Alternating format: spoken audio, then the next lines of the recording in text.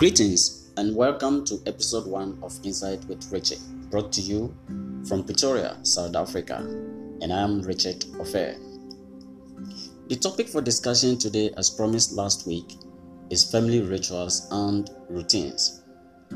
Before we proceed with the subject for today's discussion, permit me to pay tribute to all departed souls in the past few months as a result of the coronavirus pandemic. For those of us who have lost family members, friends, and colleagues, the reality and danger of the virus is simply nerve-wracking, and I pray that God will restore our pain and losses. Death is inevitable, and we will all at some point make that journey. Okay? But to prematurely succumb to a mystical infection and depart the earth is one that is so difficult to comprehend. I don't think anybody is ready for that. It's heartbreaking to know that there are still people out there with doubts about this coronavirus and will give reasons in defense of their behaviors and utterances against COVID-19 preventive protocols and measures. Some of us have come very close to the virus, so close that we cannot by any chance underestimate its existence and devastating effect on the patients, the associate family members, colleagues and friends, and even on the health practitioners who go through diverse difficult means in order to take care of the situation and the patients. My humble submission is that we all adhere to the COVID-19 protocols in order to reduce the spread and also save lives, because all lives do matter. Please keep safe wherever you are. Right, back to the main topic of discussion, routines and rituals. It's sometimes difficult to distinguish between rituals and routines. Rituals and routines are widely discussed elements, but clear distinction between them don't really get the needed attention. Both of these concepts involve multiple family members and are unique to family households. If you look at the past 50 years or so, you will realize that a lot has changed, but it would be a very big mistake for us to conclude that family routines and rituals in particular have lost their intended meaning. Rituals are most often described in terms of celebrations, traditions, religious observations, and symbolic events. And routines, on the other hand, has been operationalized as behaviors that are closely linked with daily or regular activities that are pertinent to our lives. Now, family households are the primary places where these routines and rituals are constructed, where they are deconstructed, and then where they are also reconstructed, if you like. Now, the rituals and routines refer to specific repeated practices that involve two or more families. So family rituals involve communication with symbolic meaning that establishes the understanding of what it means to be a member of a particular group. Routine is in particular characterized by communication that is instrumental and that involves a momentary time commitment, and are in all cases repeated regularly, holding no special meaning whatsoever. Alright? Now, rituals, on the other hand, are emotionally meaningful, and they convey the message such as, this is who we are. This is what it means to be part of this family. Right? It is imperative to note that we are looking at both of them as one element only because even though they are different, they are interwoven in daily interactions. For example, dinner at homes is not purely a routine or a ritual, but it rather contains certain features of both elements. There are practices during meal times that may not have special meanings. For instance, setting the table and washing the dishes have no special meanings. Now, the meaningful aspect of the meal could include having specific food on certain special days and also praying before meals as practiced by some families. Now, years ago, I visited an uncle of mine, may his soul rest in peace, and was served a meal. As hungry as I was, I started eating immediately and invited my 4-year-old niece to join me.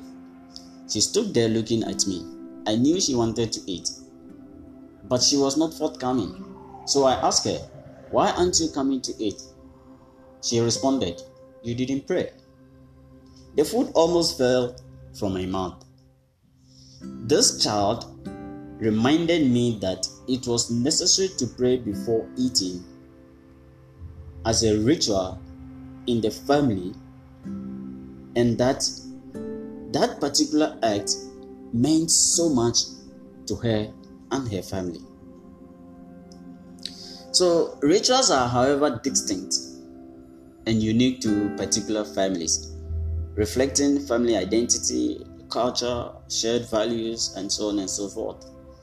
Now, within the complexities of day-to-day family life, family routines and rituals provide a certain context for development in children, and that is what we are interested in. Someone is probably asking, but how is that possible? And why is it so important? How is it possible? How is, rituals and routine going to provide a context for development in children? That is possible. It's very, very possible. And it's important as well. Now, family routines and rituals are both necessary elements for every family because they can help the family to create memories. They can help the family to also share important moments, develop important skills, and also enhance family connections and satisfactions. More specifically, family routines can also assist with language development, academic skill development, and then also social skill development. Far before a child is even taken to school. So, you see, our homes are the first agents of socialization. Therefore, we begin to teach these children way before they step a foot in a classroom, or let me say in a formal classroom. Okay? So, each family will experience the effect of family routines and rituals in different ways. And no routine or ritual will have the same meaning for every family. Let's say having dinner each night at 5 p.m. is part of a routine. However, sitting together at a table and sharing one good thing about the day turns it into a ritual. So rituals create deeper connections between family members, allowing everyone within the family sector to feel good about the time spent together. Do you have a family routine? Do you have a ritual? I want to believe you have one. Now, long before my first baby was born, a friend of mine told me that she loved listening to her husband read books to their son before he goes to sleep.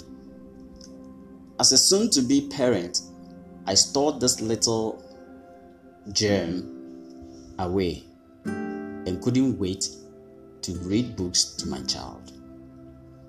Not that it's easy to read out to a child who wants to take away the book and flip to different pages without control once he or she is in your hands.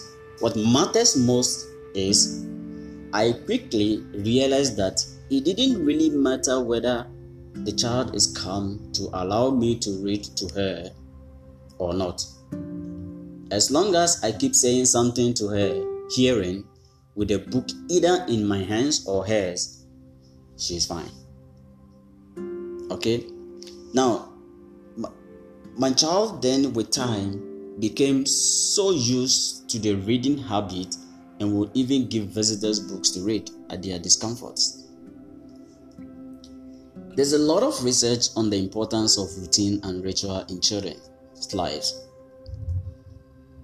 I'll make reference to an American Academy of Pediatrics, where it was stated somewhere that family routines and rituals are powerful organizers of family life that offer stability during times of stress and transition. So you can see how important the family routines and rituals are to the families. Now, take a journey back into your childhood and think back to your own fond childhood memories. What sticks out the most? What sticks out the most? Perhaps it was the cookies you made together with your granny for the holidays, or visiting the homestead every December. Maybe it's the dress and shoe you get every Christmas. It could be probably a meeting your siblings from other family members for a celebration once a year. It could be a visit to the beach or zoo on your special days, and so on and so forth. It varies, okay? And there are a lot of them.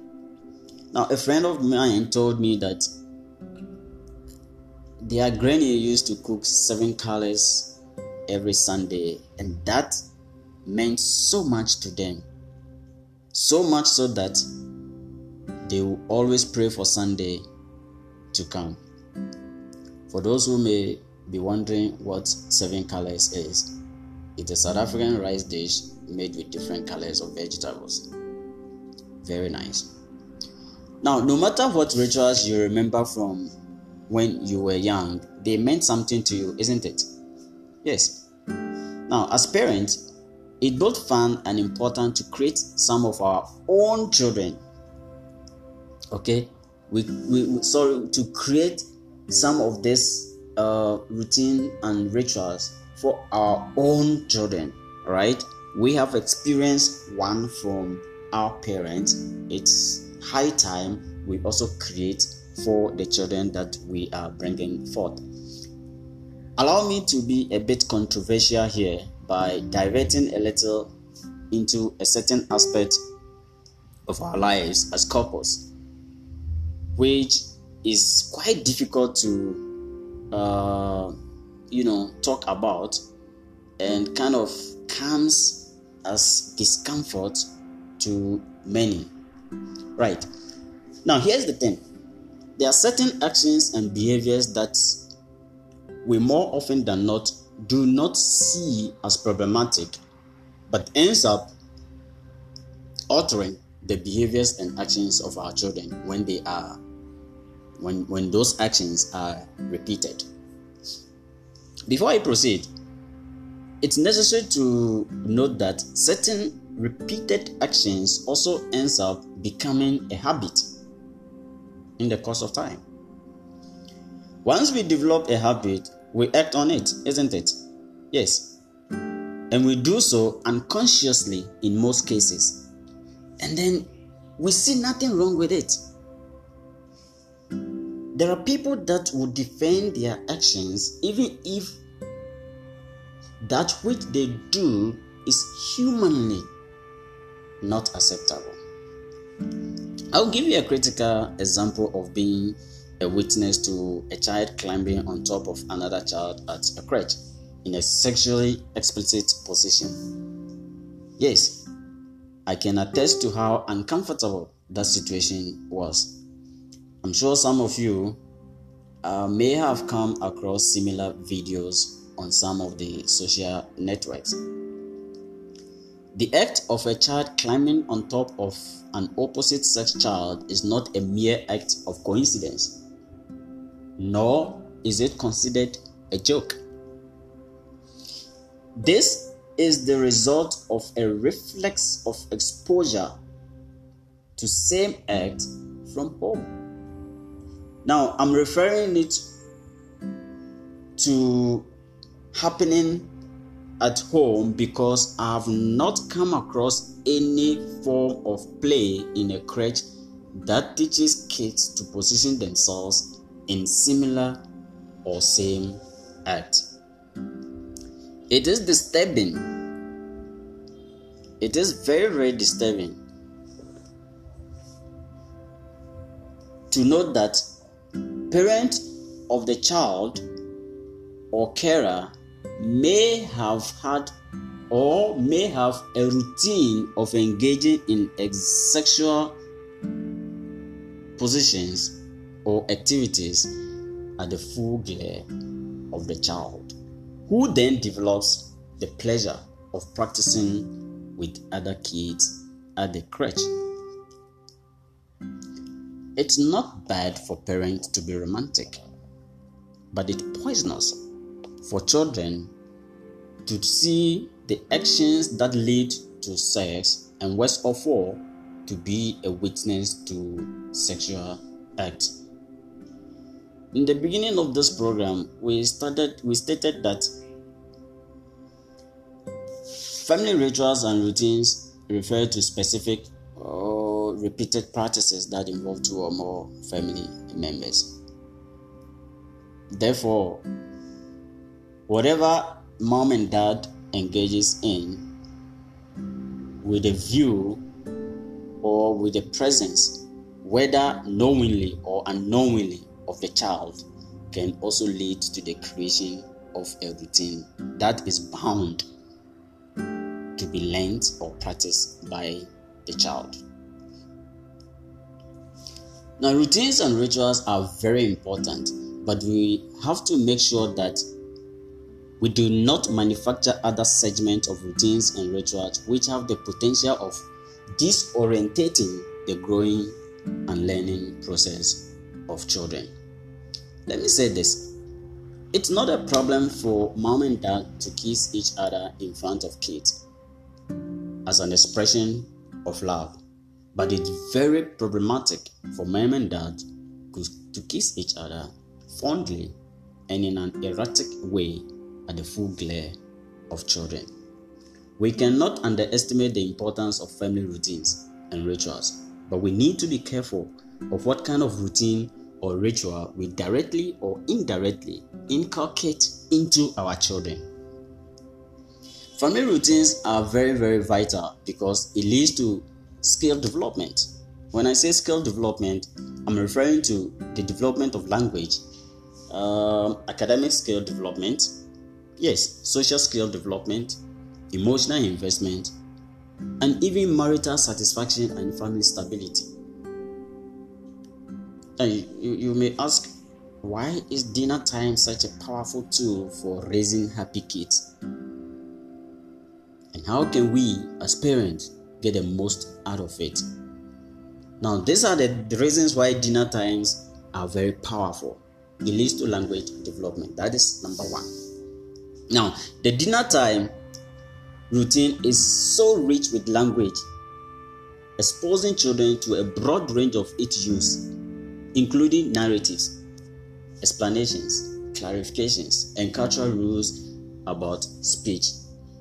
Within the structure of the meal, families discuss events of the day. They share stories about the past. They make plans for the future.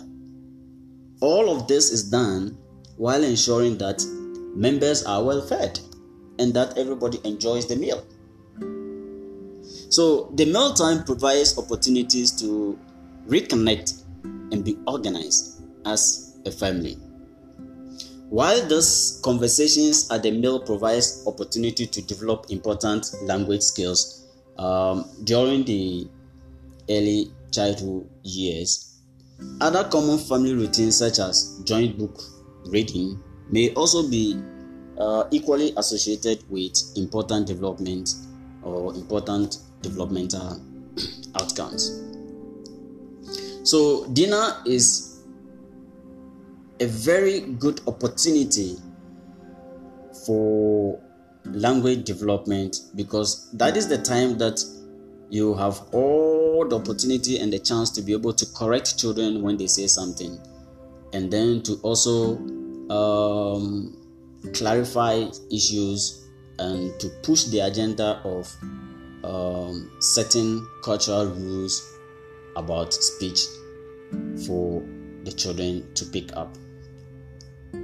So if you are interested in working on your child's speech and language skills but don't have the time to do it, all right, due it to other commitments, you can always try it at dinner.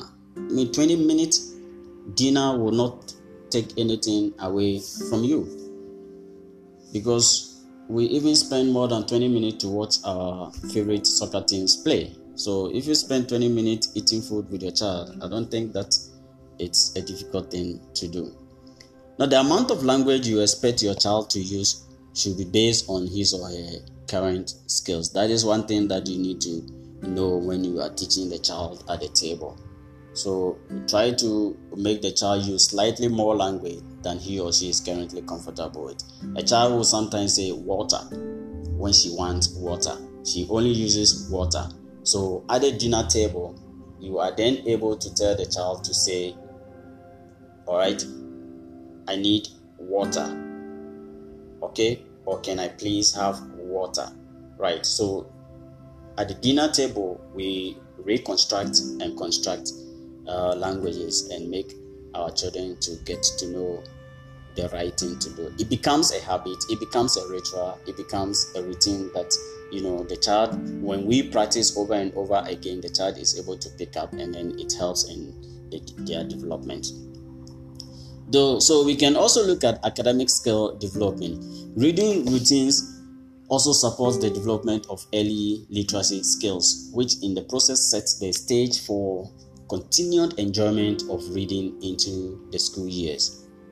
Now, shared book reading specializes children into the world of reading, but more specific to particular skill development.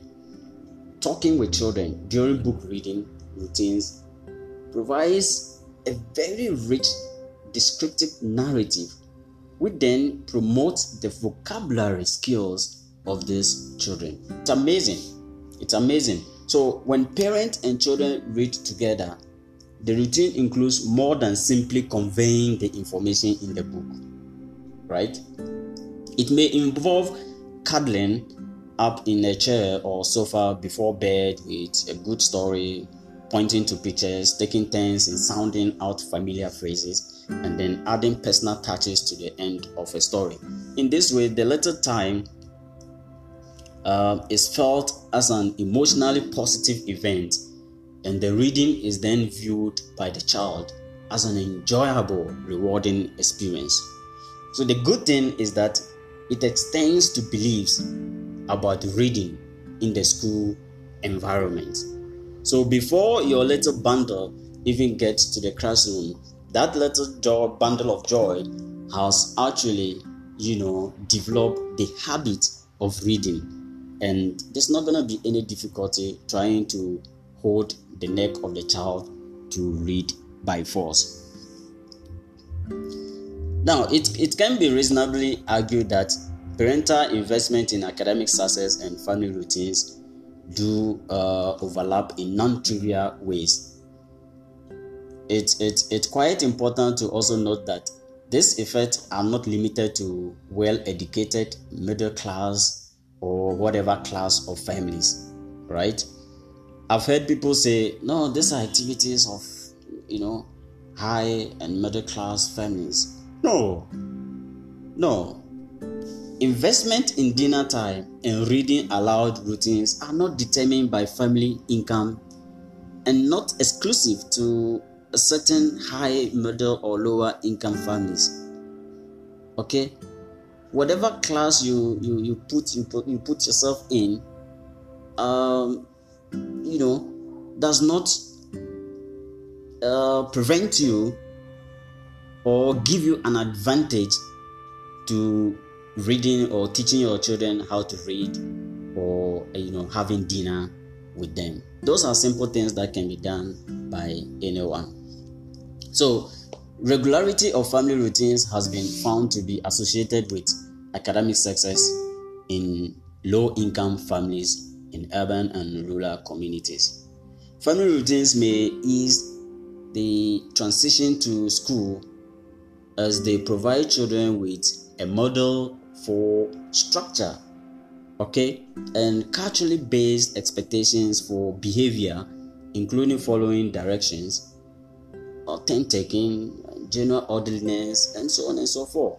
So we cannot say with any certainty that family routines cause greater academic success, but certain research have suggested that families who add book reading routines into their busy lives and invest time and energy into maintaining organized activities such as a dinner time and reading aloud to children produces children who perform better in schools. That is what the research says. Okay. Now, the other thing that rituals routine does is the development of social skills of children. Okay, that is the second thing. So we will say that family routines and rituals provide a structure for the socialization of culturally acceptable behavior, all right, in young children. During the preschool years, children begin to negotiate with parents about certain routines. The parent then become more likely to compromise with their preschool children food choices, and then with their early school aged children they compromise with activities or certain modes of activities that needs to be carried out by these children. As children get a bit older, or when the family circumstances changes, some family rituals might need to change too, right? Yes, life is so dynamic that we don't have to remain at the same place in a static mode. When things change, when the circumstances change, we also need to be able to change. For example, your child might want to spend more time with their friends, or you might be expecting another baby. Those two circumstances, right, demands that the way we do things has to also be altered a little bit. All right, it does not take out the importance of what we are doing. It just means that we need a bit of alteration just so that we can come to terms with the changes of time. All right, so sometimes you might want to keep a family ritual, but your child doesn't. What do? You want to maintain that specific ritual, but your child doesn't want it. This is when you might have to compromise. For example, you always have family birthday parties, but your child now wants a party with friends instead of family. Right? So the compromise here could be celebrating with the family and inviting the friends along, or celebrating with the family and then setting a date for the child to also have time with the children. It hasn't taken away the essence, or it hasn't taken away that ritual. It just only means that we are trying to compromise because of certain changes, all right, within our environment and in our lives. So getting a toddler to be, let's say, still at mealtime can look more like, requesting granny to put a thread in a needle. Very difficult. But encouraging social development at mealtime helps your toddler learn important social skills. Toddlers may seem like getting more food in their hair and on the floor than in their mouth, but there's no cause for alarm, because they are watching and learning. And then you probably will be wondering how putting the feet in the bowl is a learning process for the child. Yes, but gentle and firm reminders really do get through to the kid. So when the child puts her feet in the food and you say, no, do not put your feet in the food, you are teaching this child, and tomorrow the child will remember that when he or she put the feet in the food the other day, he or she was corrected. So if the child is not with you, it will be difficult for you to see whether he or she is putting the feet in the food or not. That is why the dinner time with family becomes very important, so that you can see some of these things happening and then you apply correction immediately. It takes a lot of patience and repetition, but in time, with time, your toddler can learn to eat at the table without messing everywhere. So one of the things that mealtime can develop in our children is the ability to sit for extended periods of time. Now, that is not to say that you should expect your little one to be quiet and well-mannered for the entire mealtime. No. The best thing to do is decide how long you want your toddler to sit before she's allowed to get up. Then, as time progresses, you increase the amount of time he or she spends sitting at the table, and increase as she gets older. So the mealtime is then providing an opportunity to teach the children what type of communication are appropriate at certain times.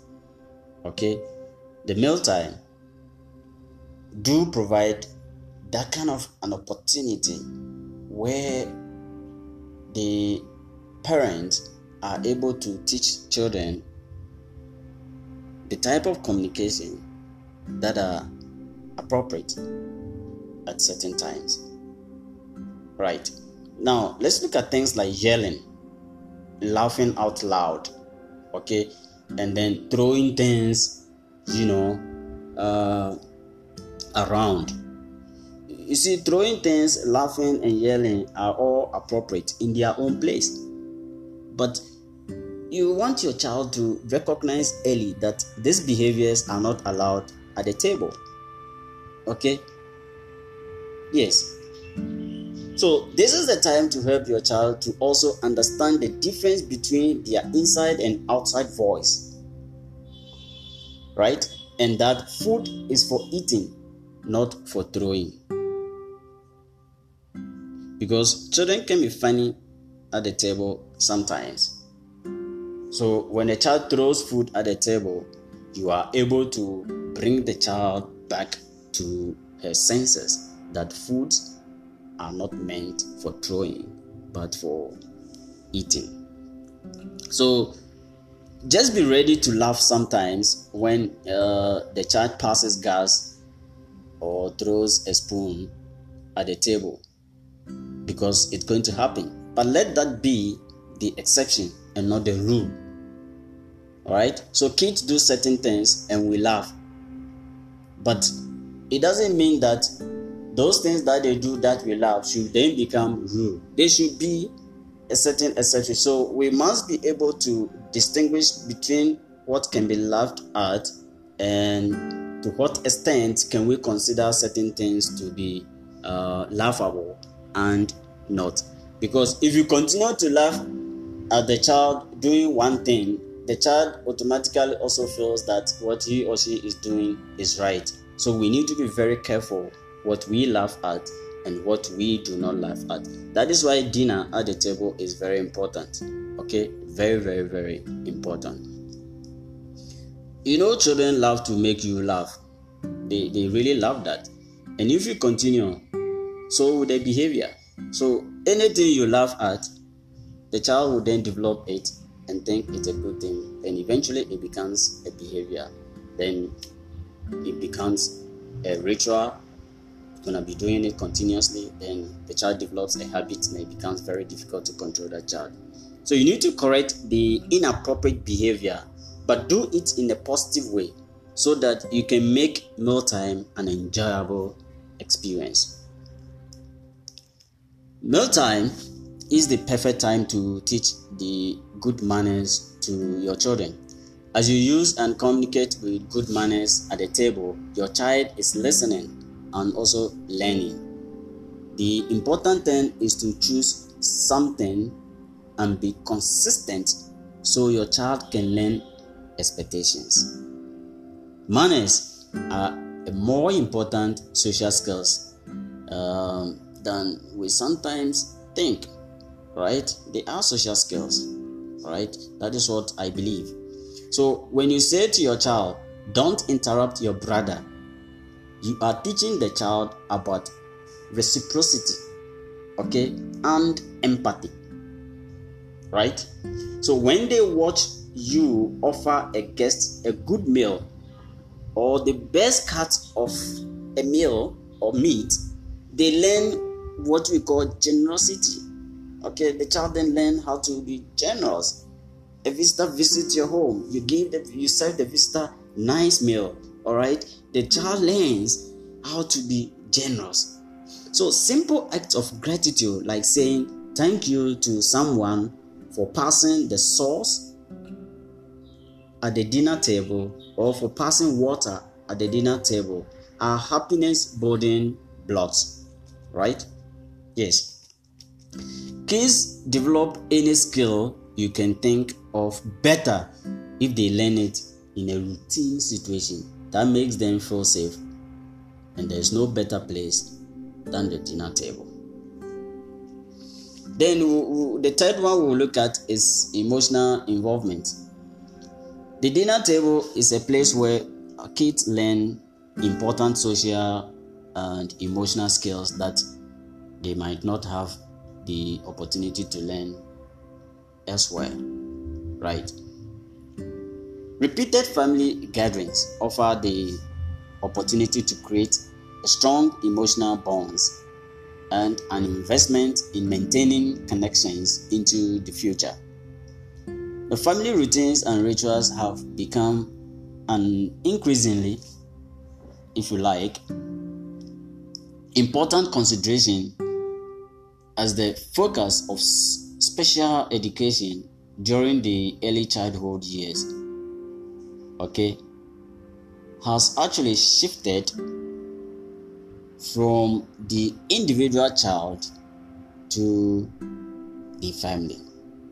And in theory, we can say that emerging adults who previously experienced meaningful family routines and rituals during their childhood and adolescent years are more likely to demonstrate the positive long-term effect of their family interactions in future interactions. Right. We know that families are busy, but we also know that most meal times only last about 20 minutes, like I said earlier on, in less than the time that is required to watch a soccer match from our favorite teams. Okay, so there's no excuse to not be able to get time for a meal that is going to present an opportunity to develop the child in diverse ways. Now, in conclusion, there are also certain things that disrupt the routine and ritual process. Okay, certain things can disrupt it. For instance, a child may be used to a certain ritual or routine only to see the family separated by an act of divorce or something, and children will be torn between two families where one has to visit the other family and then so on and so forth. But you realize that in doing so, there will be a different routine or ritual at the other side and a different routine or ritual at the other side as well. So that causes a lot of confusion. But you see, children can learn very fast, so much so that if you are a parent that knows what you want and what you want your child to go through in terms of development, you will be able to, continue with whatever routine the child was having before the separation, or the children were having before the separation or divorce or whatever you may call it. And the children eventually will become used to whatever routine happens from both sides. Okay, So we don't have to allow separations to become a negative disruptions of the routine and rituals that children go through. Right. I hope you have picked up something from this episode, and we'll make time again for the next episode. Let's all make sure that we engage in meaningful routines and rituals for a fulfilling family lives. The disruptions are going to come. There are different things that can bring disruptions. It could be, a loss of job that can bring emotional pain, or that can actually destabilize a person's routine. But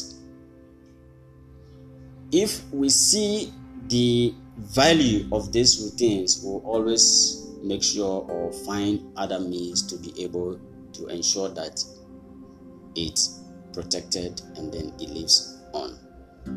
Thank you for listening to our show this time around.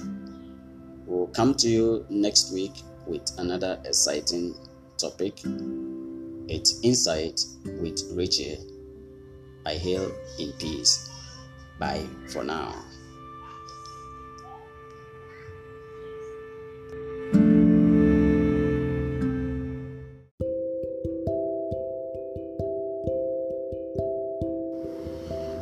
Greetings and welcome to another exciting and knowledge-based edition of Insight with Richie. This is episode 5, and the topic for today's discussion is talking about difficult issues with children. Now, it takes a village to raise a child is a certain African proverb that means an entire community, for instance, of people contribute for children to experience and grow in a safe and healthy environment. And this is so because people within a certain community setup do have a certain influence in each other due to interactions and various aspects of associations. This is why sometimes some children from certain responsible homes might unfortunately end up becoming irresponsible teenagers or adults. I believe we've all come across some of these, people in our lives. We most often blame the parent and then sometimes wonders how same good parent or family could not inculcate or kind of impact values into their own children. It's okay to blame the parent or family, but it's also necessary to understand that society needs to also take part of the blame because everyone is somehow involved, directly or indirectly, in the growth process. Okay, so it is against this background that I'm of the opinion that every single person is supposed to have a fair knowledge of societal issues and how to handle or address them to the benefit of all.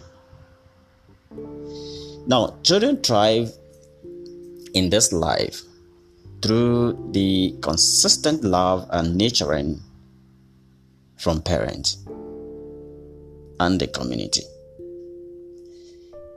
The security and support we provide to our children provide them with the self-confidence and then resilience required to cope effectively, with the challenges of life. So it's important to note that children must interact with people outside of the home in order to be able to mature emotionally and socially. Then these interactions typically occur with close relatives, friends and neighbors, and then also people at childcare centers, the schools, all right, and then places of worship or any other places of activities. So by coping with the minor challenges and conflict that is inherent in these interactions, children then gradually acquire the skills to handle more significant problems in life going forward. The children are also, created in such that they learn by watching how the adults in their lives handle challenges. And that is also something we need to take, cognizance of. We've got to be very careful of how we also handle issues, because the children are going to copy what they see us do.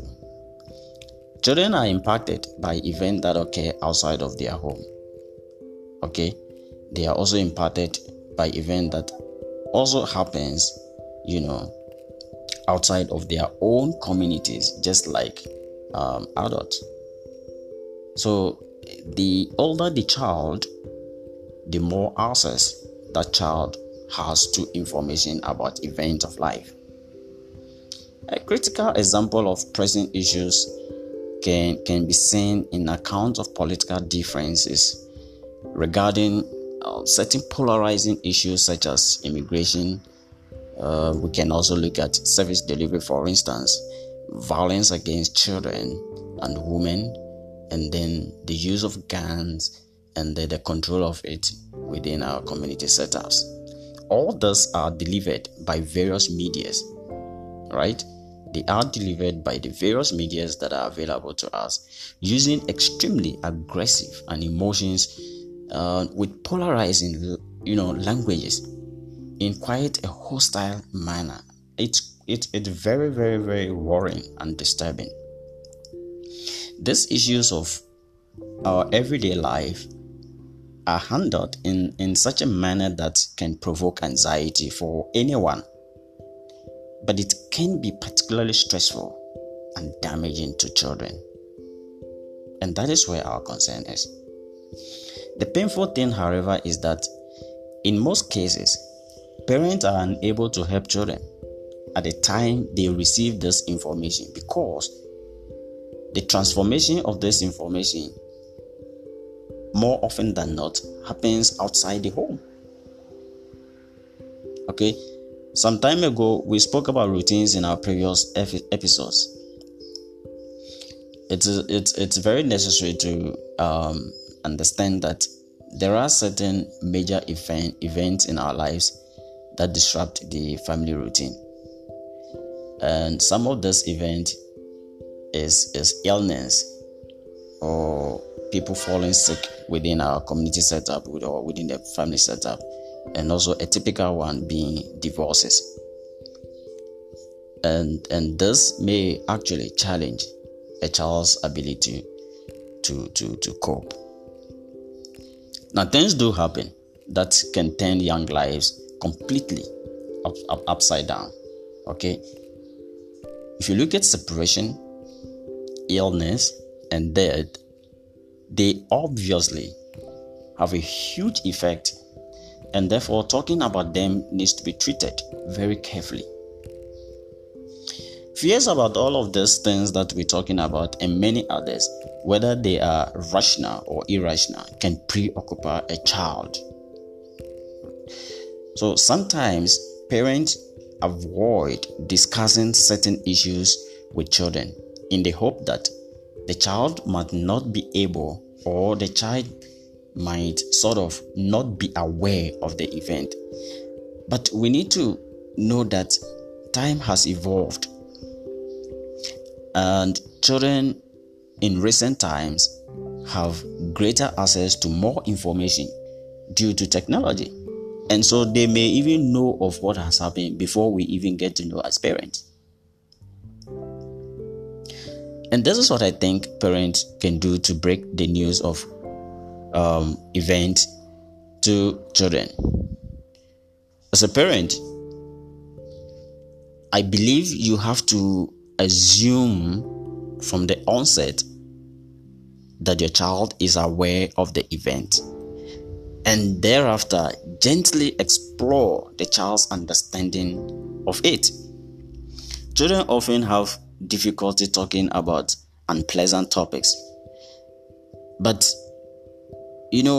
open discussions can help the child deal with difficult or embarrassing topics and diffuse irrational fears. Children, in their nature, needs to know that anxiety is normal and that anxious feelings of being anxious will disappear over time. They are children, so we've got to make them know this, and once they are able to know this, they will come to terms with it, and then it will help them to reduce their level of anxiety. Parents who routinely discuss difficult topics with their children from an early age often find their children more open to talking about the complex issues they face as adolescents. So, how do we then talk to children about difficult issues? As parents, you shouldn't be sort of rowdy around the child. You should remain calm, present factual information, and give the child undivided attention.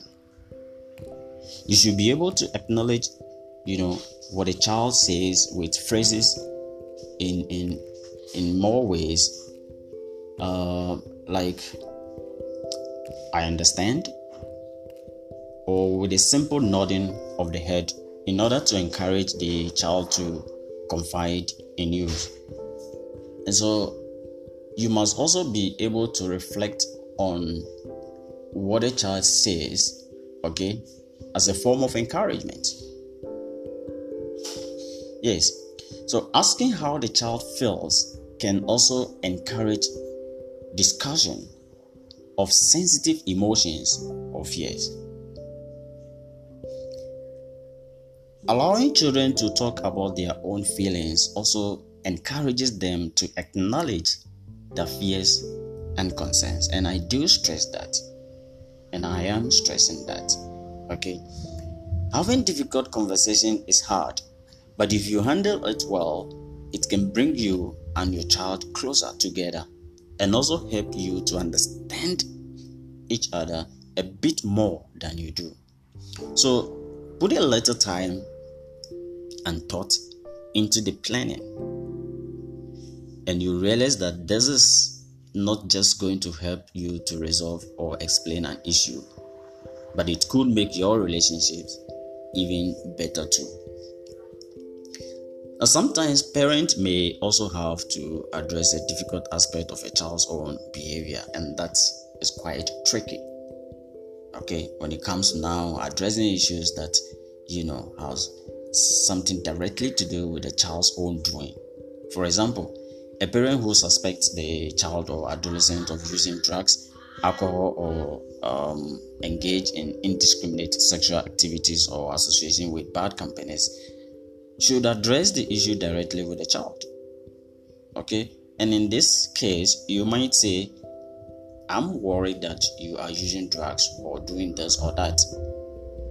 Okay, you start off that way so that you can bring the child's mind to what you're going to say, so that you can prepare the child's mind, towards what is going to come next.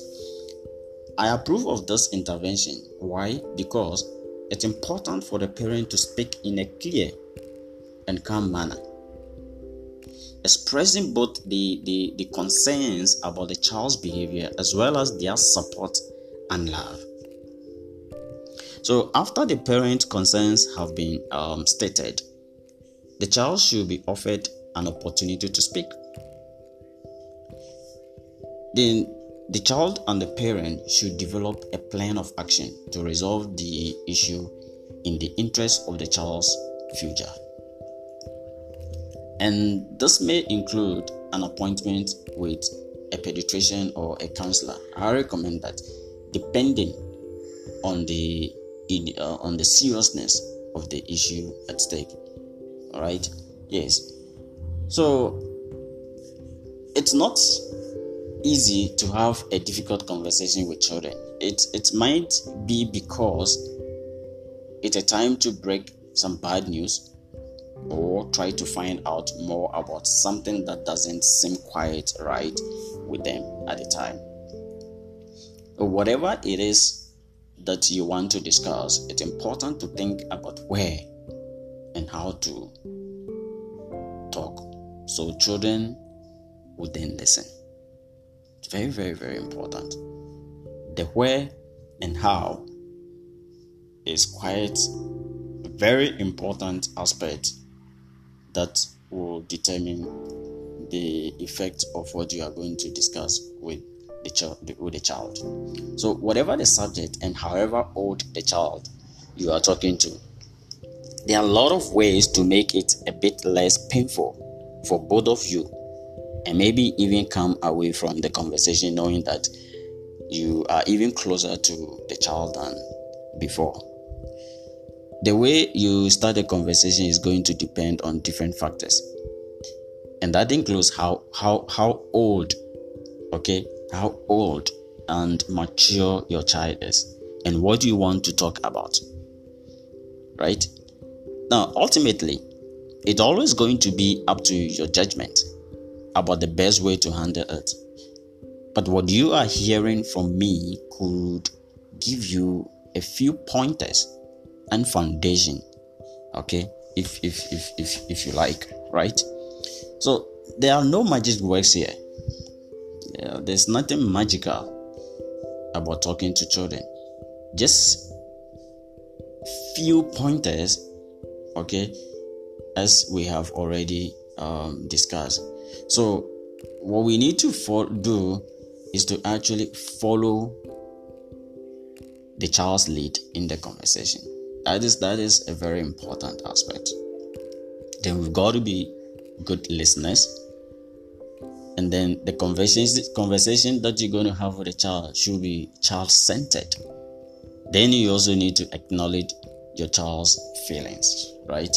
Now, when all this are considered, you have to make sure that you don't lie to the child. And why shouldn't you lie about difficult topics?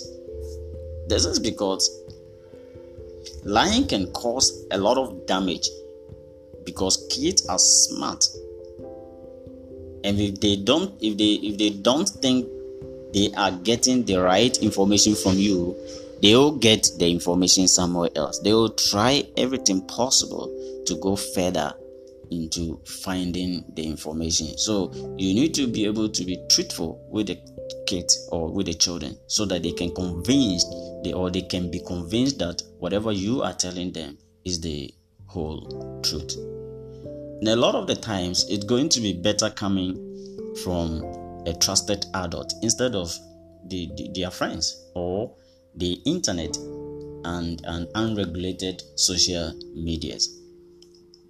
So talking about difficult topics at different ages is very, very important, because the way you deal with a toddler is going to be completely different from the way you deal with a preschooler. Right? Now, toddlers and preschoolers understand the difference between feeling happy, sad, afraid, or angry. They understand. They know the difference. But they need a lot of reassurance to understand new and more complex feelings. And they also think in very, concrete ways, and are still learning how concepts actually fit together. So this means that when you talk about difficult topics with toddlers and preschoolers, it's good to focus on feelings that they understand and explain things in simple language. Okay, for example, a child or a baby or preschooler who might ask you a question like, where do babies come from? Okay, these are common questions that children often ask. Now, the way you answer a toddler is going to be different from the way you answer a preschooler. And in both cases, you must make sure that there is a sense of education. Okay, the honest truth. So a baby says, a child says, where do babies come from? Or where do babies grow? So to a toddler, for instance, you might say babies grow in a place inside their mummies called the uterus. Then when a preschooler also asks the same question, your answer to this question may be that to make a baby, a sperm from a man and an egg from a woman join together. Now, why am I giving these two examples? I'm giving these two examples because you can see from my answers that the answers, they are not the same. Okay, they're talking about the same thing, but the presentation and the sentences are not the same. Okay, yes. So we need to also make sure that after a while we come back to the difficult topic we have discussed with a child. Okay, if that particular child doesn't raise it with you, okay, after some time, your child needs to process what you've been talking about, but she might also need encouragement to talk about it again. So we need to make sure we revisit it and then find out if the child really understood whatever was discussed before. And if they didn't, then we can, repeat things up until such a time that the child becomes acquainted with whatever the difficult topic is. Now, there might be things you find really difficult to talk about, and this is normal. And this could also be because of your own background or your cultural and religious values. Or it could be because a certain particular difficult topic affects you as an adult as well. Okay, for example, divorce.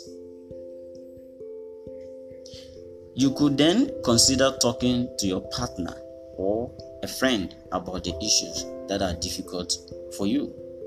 You can discuss with somebody that you trust. Okay, so that you can find ways and means to then come back to talk to your child. Now, if you feel so much discomfort and you are unable to discuss these topics with your child because of your background or experience, you can always seek the services of another person to transfer the information, because at the end of the day, the child need to know. If you are divorcing, the child need to know. The child don't have to find out that mom and dad is divorcing. It is you, the parent, that need to transfer this information to the children. So you need to find ways and means to do that, irrespective of how uncomfortable you feel. But if you think your feeling of discomfort is going to have a negative effect on how you transmit this information to the child, then it's important that you seek the assistance of a friend or a member of the family.